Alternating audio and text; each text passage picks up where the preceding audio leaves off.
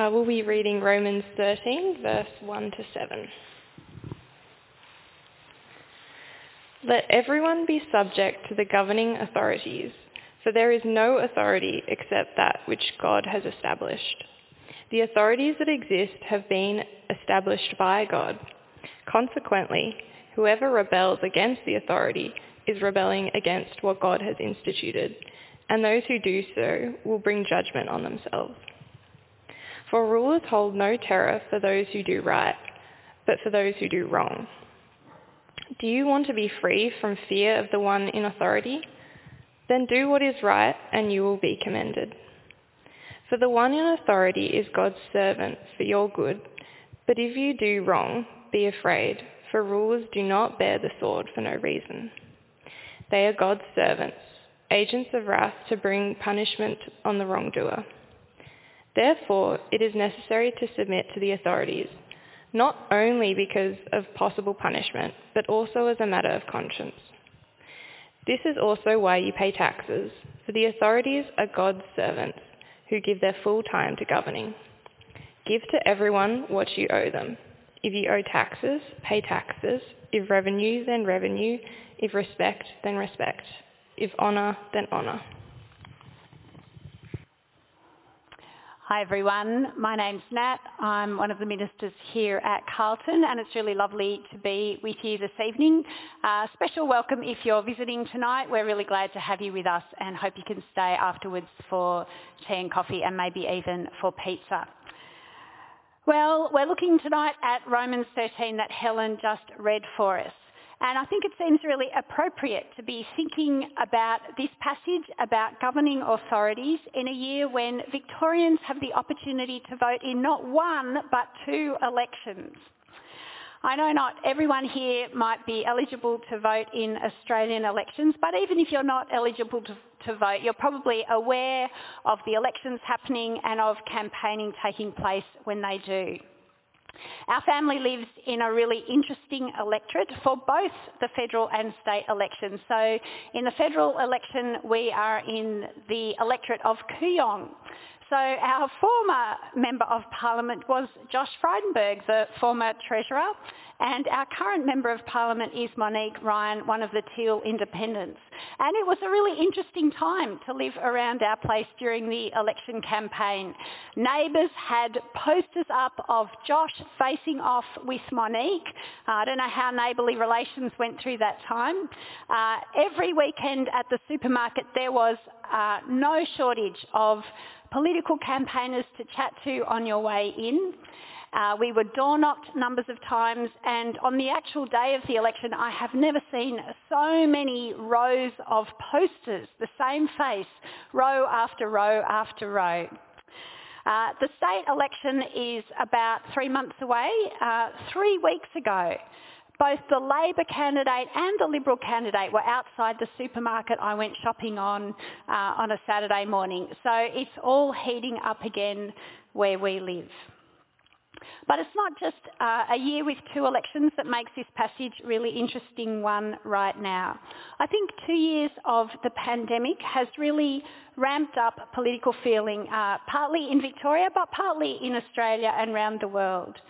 In Victoria, you might remember some of the hashtags that were being shared on social media. We had hashtag I stand with Dan. We also had hashtag Dictator Dan. Shows us some of the feeling that people had through that time. The federal government also had vocal supporters and vocal detractors. I think COVID brought to the surface lots of questions that people have about political power and how governments exercise it. There are also questions being asked globally at the moment. There's lots of reflection happening about Western democracies and whether they're a good thing, whether they're doing a good job. There are people who are feeling uncertain about things happening in our region, China and their role, and the role of other countries in our region. People are anxious about the war in Ukraine and what Russia is doing there.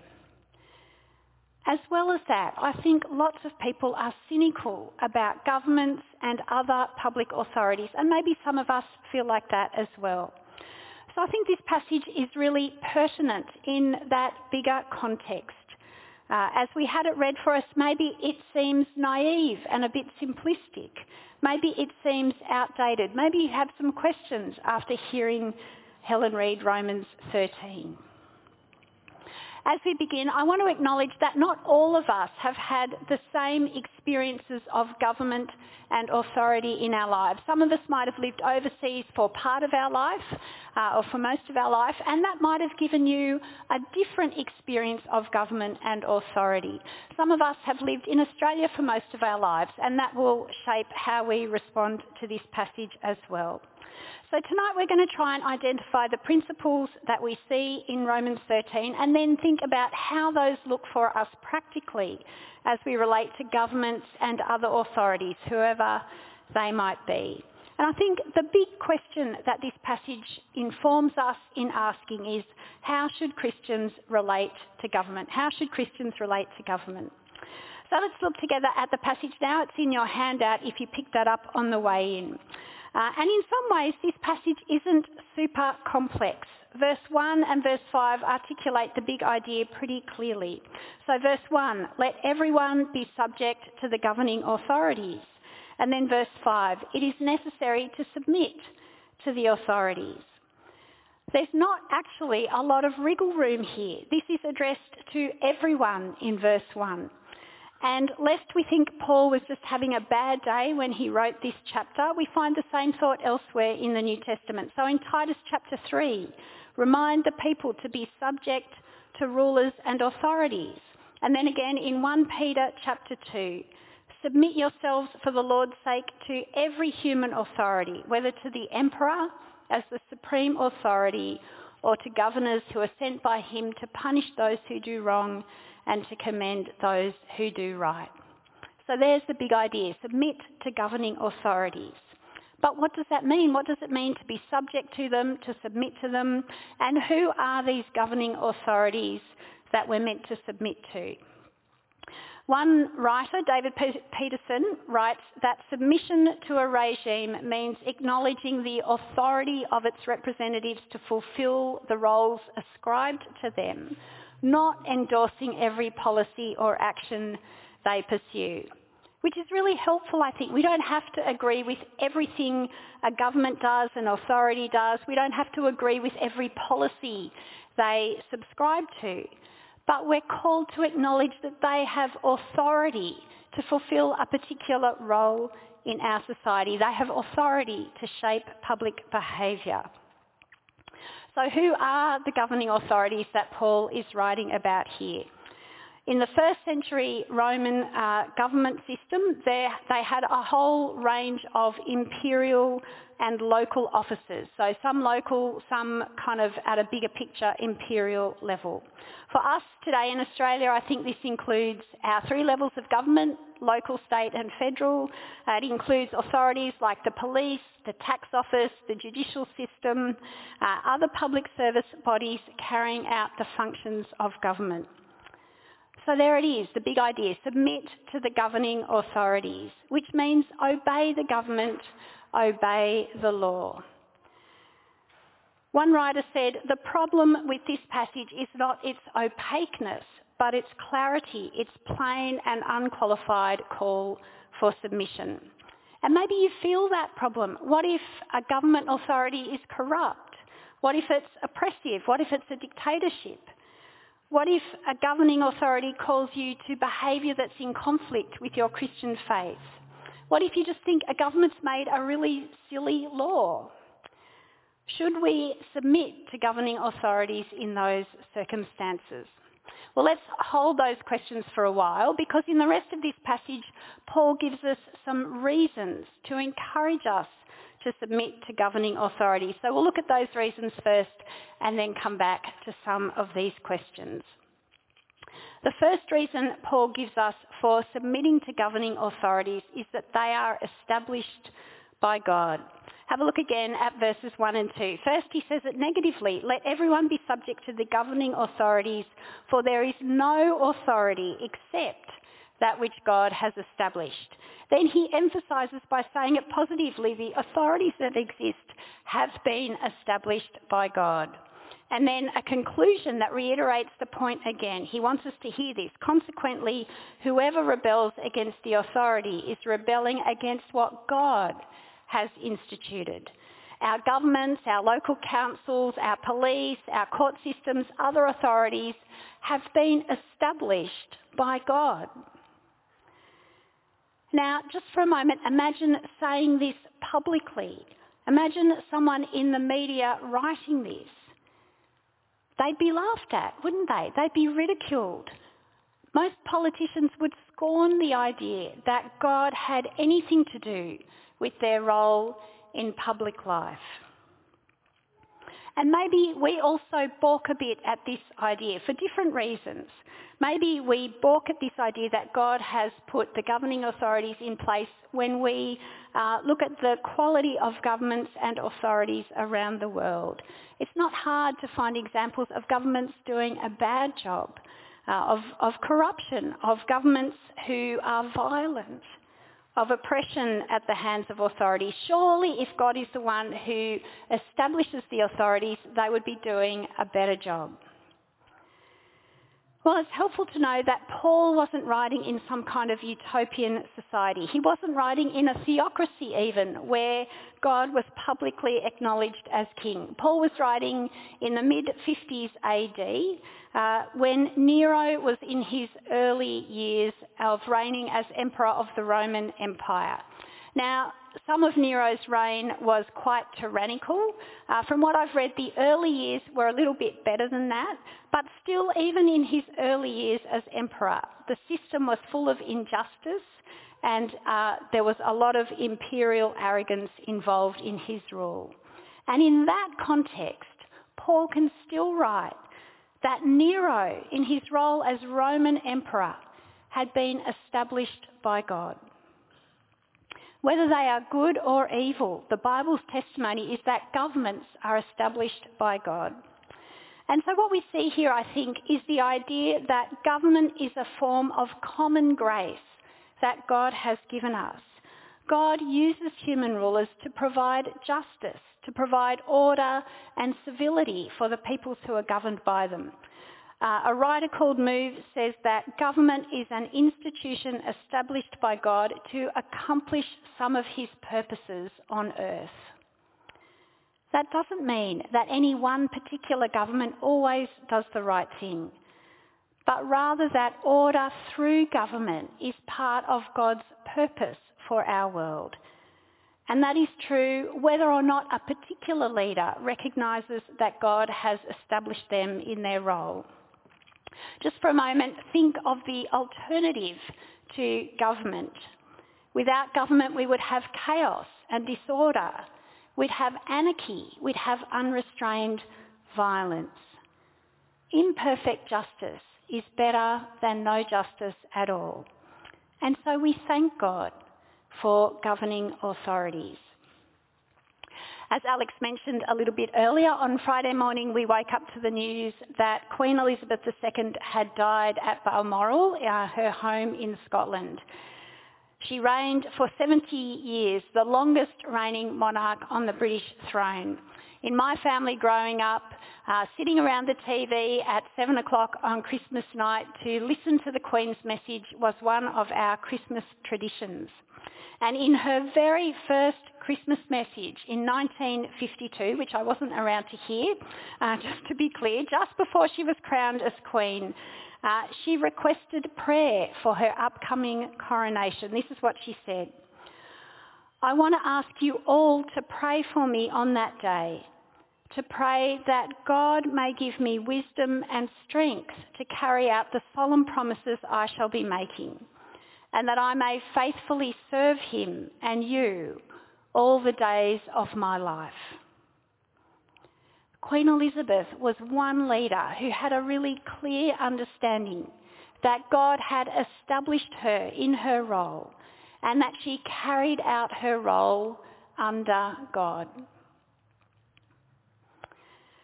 Given that we learn here that rulers are established by God, one really practical response for us is to pray for them. Queen Elizabeth asked for prayer, and elsewhere in the New Testament we read Paul's encouragement in 1 Timothy 2 that we might be people who pray for those in authority. Paul says there, I urge that petitions, prayers, intercession and thanksgiving be made for all people, for kings and all those in authority, that we may live peaceful and quiet lives in all godliness and holiness. So sisters and brothers, we are to submit to the governing authorities because they're established by God, and we're to pray for them for the same reason. Secondly, we read here that we're to submit to governing authorities because they are God's servants to reward good and to punish evil. We see that through verses 2 to 5. Let me read those again.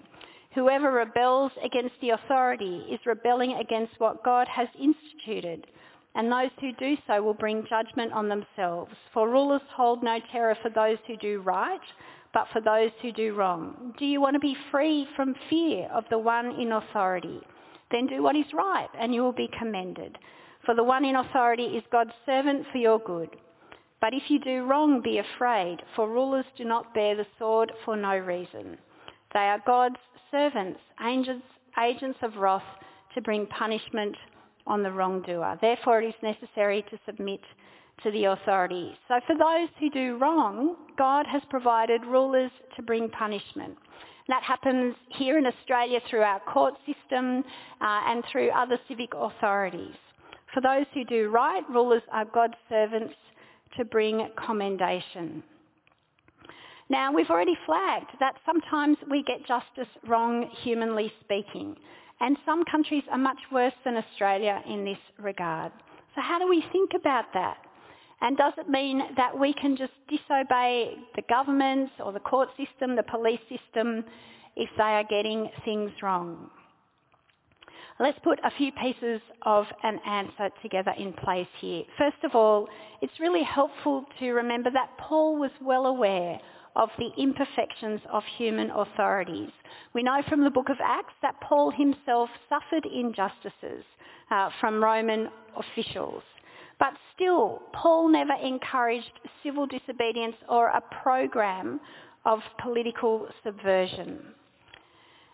And what Paul outlines here is really God's blueprint for governing authorities, what God has designed them to be. They are meant to bring justice for their people.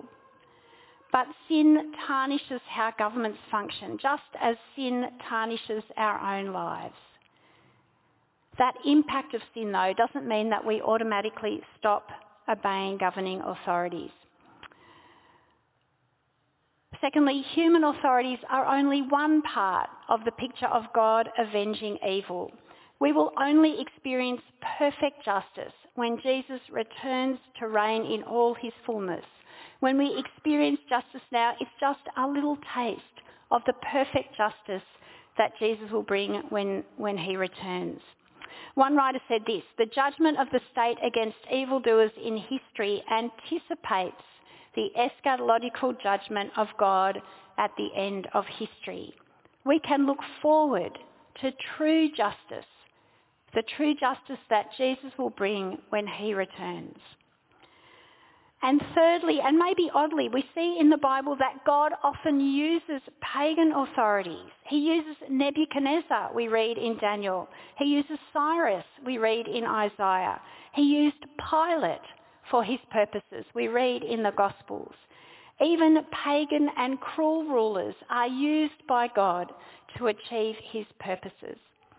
So there are a few thoughts about how we respond to the sin of human authorities and about why their imperfections don't mean that we can disobey. But I think there's another way of thinking about this as well, a more constructive way maybe, reflecting on this role of government in restraining wrong and in rewarding good, which is that we want to encourage Christians to be involved in that process, to be involved in processes of government. There is so much potential for good when Christians are involved in politics, when they work in the police force, when they're involved in the judicial system. As Christians respond to God's mercy by offering him our lives, we are transformed by the renewing of our minds. And when that happens, we can make a huge difference to how governing authorities operate in our country, how they operate in restraining wrong and rewarding good. We thought a little bit about how sin impacts the function of governing authorities, but I don't think we can ignore our own sin either. Now, I'm going to think a little bit about driving. There are lots of other examples we could use, but let's just dig down a little bit and think with me about this. I wonder how many of us in this room have slowed down when we see a police car on the road near us. Anyone slowed down? Yeah. The other day I was driving, people were going like 30 or 40. They dramatically slowed down, and I didn't understand why till I saw the police car a little bit later. Now, there are lots of reasons we might slow down if we see a police car, but one of them is, well, for me, this little niggling fear that maybe I was actually speeding, maybe I was going too fast. Now, when I'm driving, I can assure you that I'm not sitting there thinking about how God has provided good governments to make road rules to keep me and other people safe. What I'm often thinking about is how I can get to where I'm going on time, whether the Google Maps estimate of the time of arrival is actually going to be accurate. I'm thinking about how I could have probably left 5 minutes earlier to stop me feeling stressed about getting where I'm trying to go. Sometimes I kind of think, does it really matter if I go a little bit faster? If I go a bit over the speed limit but not too much, I probably won't get caught. There's not a speed camera here. I don't want to incriminate myself too much. But those are some of my underlying assumptions. But think about Romans 12 verse 2 again. Do not conform to the pattern of this world, but be transformed by the renewing of your mind. The pattern of this world is to minimise something like a speeding offence. It doesn't really matter. Mostly no one gets hurt. Although when there's a tragic speeding accident like we heard about this week, then we're reminded it does really matter. And sometimes people really do get hurt or die. But if we're transformed by the renewing of our minds in response to God's mercy to us in Christ, then we're reminded that speed limits are God's provision to us to keep people safe on the roads. I'm reminded that my impatience to get somewhere half a minute earlier by speeding is actually just selfishness and deserving of a fine. So if I get a fine, I shouldn't try and wriggle out of it, but just pay it because I deserve it. We're to submit to governing authorities because they are established by God. And we're to submit to governing authorities because they are God's servants to reward good and punish evil. Thirdly, we see here we're to submit to governing authorities as a matter of conscience at the end of verse 5. So I think what this means is that those who know about God, those who know God's will about subjecting themselves to governing authorities should actually do it. Now, this verse doesn't mean our conscience as a kind of independent form of guidance. It's addressing us as people whose consciences are shaped by Scripture and by the Holy Spirit. It's addressing us as people who are being transformed by the renewing of our minds. Because God has shaped the world with governments and authorities in place, therefore we should submit to their authority. And we submit to their authority within the framework of Romans 12, 1 and 2, where service to God with renewed minds is the Christian's primary calling. Tim Keller writes about this and he says, the gospel gives us a standard by which to oppose human authority if it contradicts the gospel, as well as an incentive to obey the civil authorities from the heart, even when we could get away with disobedience. So a gospel-shaped conscience encourages heart obedience to civil authorities most of the time, not just perfunctory obedience, but heart obedience, because we know that these authorities are established by God. A gospel-shaped conscience in a democracy like ours will also be aware that there are legitimate ways of addressing injustices.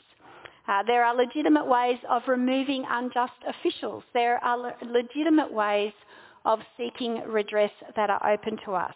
So there's a real challenge here for us to advance the welfare of society by holding elected or appointed representatives accountable for their behaviour.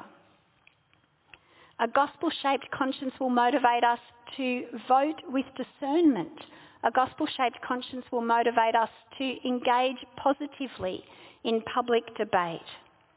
And sometimes a gospel-shaped conscience might lead us to oppose human authority if it contradicts God and the gospel.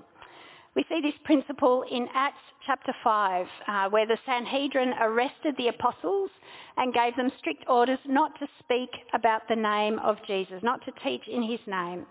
And so Peter and the other apostles replied, "We must obey God rather than human beings." So with that proviso in mind, we've seen we're to submit to the governing authorities because they're established by God, because they are God's servants to bring good, to reward good and to punish evil. We're to submit to the governing authorities as a matter of conscience. And finally, we're to submit to give what we owe in verses 6 and 7. This is also why you pay taxes, for the authorities are God's servants who give their full time to governing. Give to everyone what you owe them. If you owe taxes, pay taxes. If revenue, then revenue. If respect, then respect. If honour, then honour. These verses encourage us to pay taxes. They're really practical, our council rates, whatever else we owe, and not to pay them begrudgingly, but to pay them because we pay God's servants who govern our country. That's a pretty big challenge to transform our minds, I think, for most of us in the way that we think about taxes. But this isn't just about finances. It's also about our attitudes towards politicians, police officers, judges, others working in government roles. I don't know about you, but the kind of respect and honour that these verses speak about seems often quite absent from how we talk about public officials in Australia. Think about our attitudes to governments and political leaders. I think we're pretty partisan. That's how we ended up with those hashtags over the course of COVID. Often public discourse and private conversation about politicians is really rude. We're really hypercritical. We're often unwilling to admit that the issues that politicians are dealing with are hugely complicated and difficult. That's the pattern of this world. Do we conform to that pattern in our attitudes towards political leaders? Or are we, in response to God's mercy, being transformed by the renewing of our minds so that we respect our political leaders? Here in Romans 13, Paul renews our minds by telling us that the governing authorities are established by God. Daniel Andrews and his government, Anthony Albanese and his government, before him Scott Morrison and his government. Whether we vote left or right or independent should have no bearing on the respect that we show our political leaders. They are established by God. We owe them our respect. So how might this passage change the way that we think about our political leaders, the way that we talk about them, what we post on our social media? This passage encourages us to submit to the governing authorities that God has put in place. But we do all of this with a much bigger picture in mind. One of my Facebook friends wrote a blog post on Friday morning. He called it "The Day the Queen Met the King." It's a really fitting reflection for Queen Elizabeth, who knew the one true King, Jesus. All of our questions about the difficulties of submitting to imperfect human authorities are answered when we remember that one day Jesus will return in all of his glory. He will return as the perfectly just King of Kings and Lord of Lords. When he returns, all wrongs will be righted, all injustices will be overcome. In the death and resurrection of Jesus, God offers us a king like no other, a king whose rule is perfect and who claims our allegiance. He is a king we live under now, and he is a king whose return we wait for in hope. Romans 13 encourages us while we wait not to ignore government because we know Jesus is king. Romans 13 encourages us while we wait not to seek to bring about revolution to make God's kingdom come. Romans 13 encourages us while we wait that we live in the intersection of the ages where Jesus is king but not yet fully revealed. And so we live under the earthly authority of the governing authorities whom the King of Kings has put in place. So let me pray now as we finish up. God, we thank you so much that Jesus is our King. We thank you that we live with him as our King now. We thank you that as we wait for his return, he has given us governments to bring order in our society. And we pray, God, that we might live lives subject to those governments in honour of you and the servants that you've put in place over us. We pray in Jesus' name. Amen.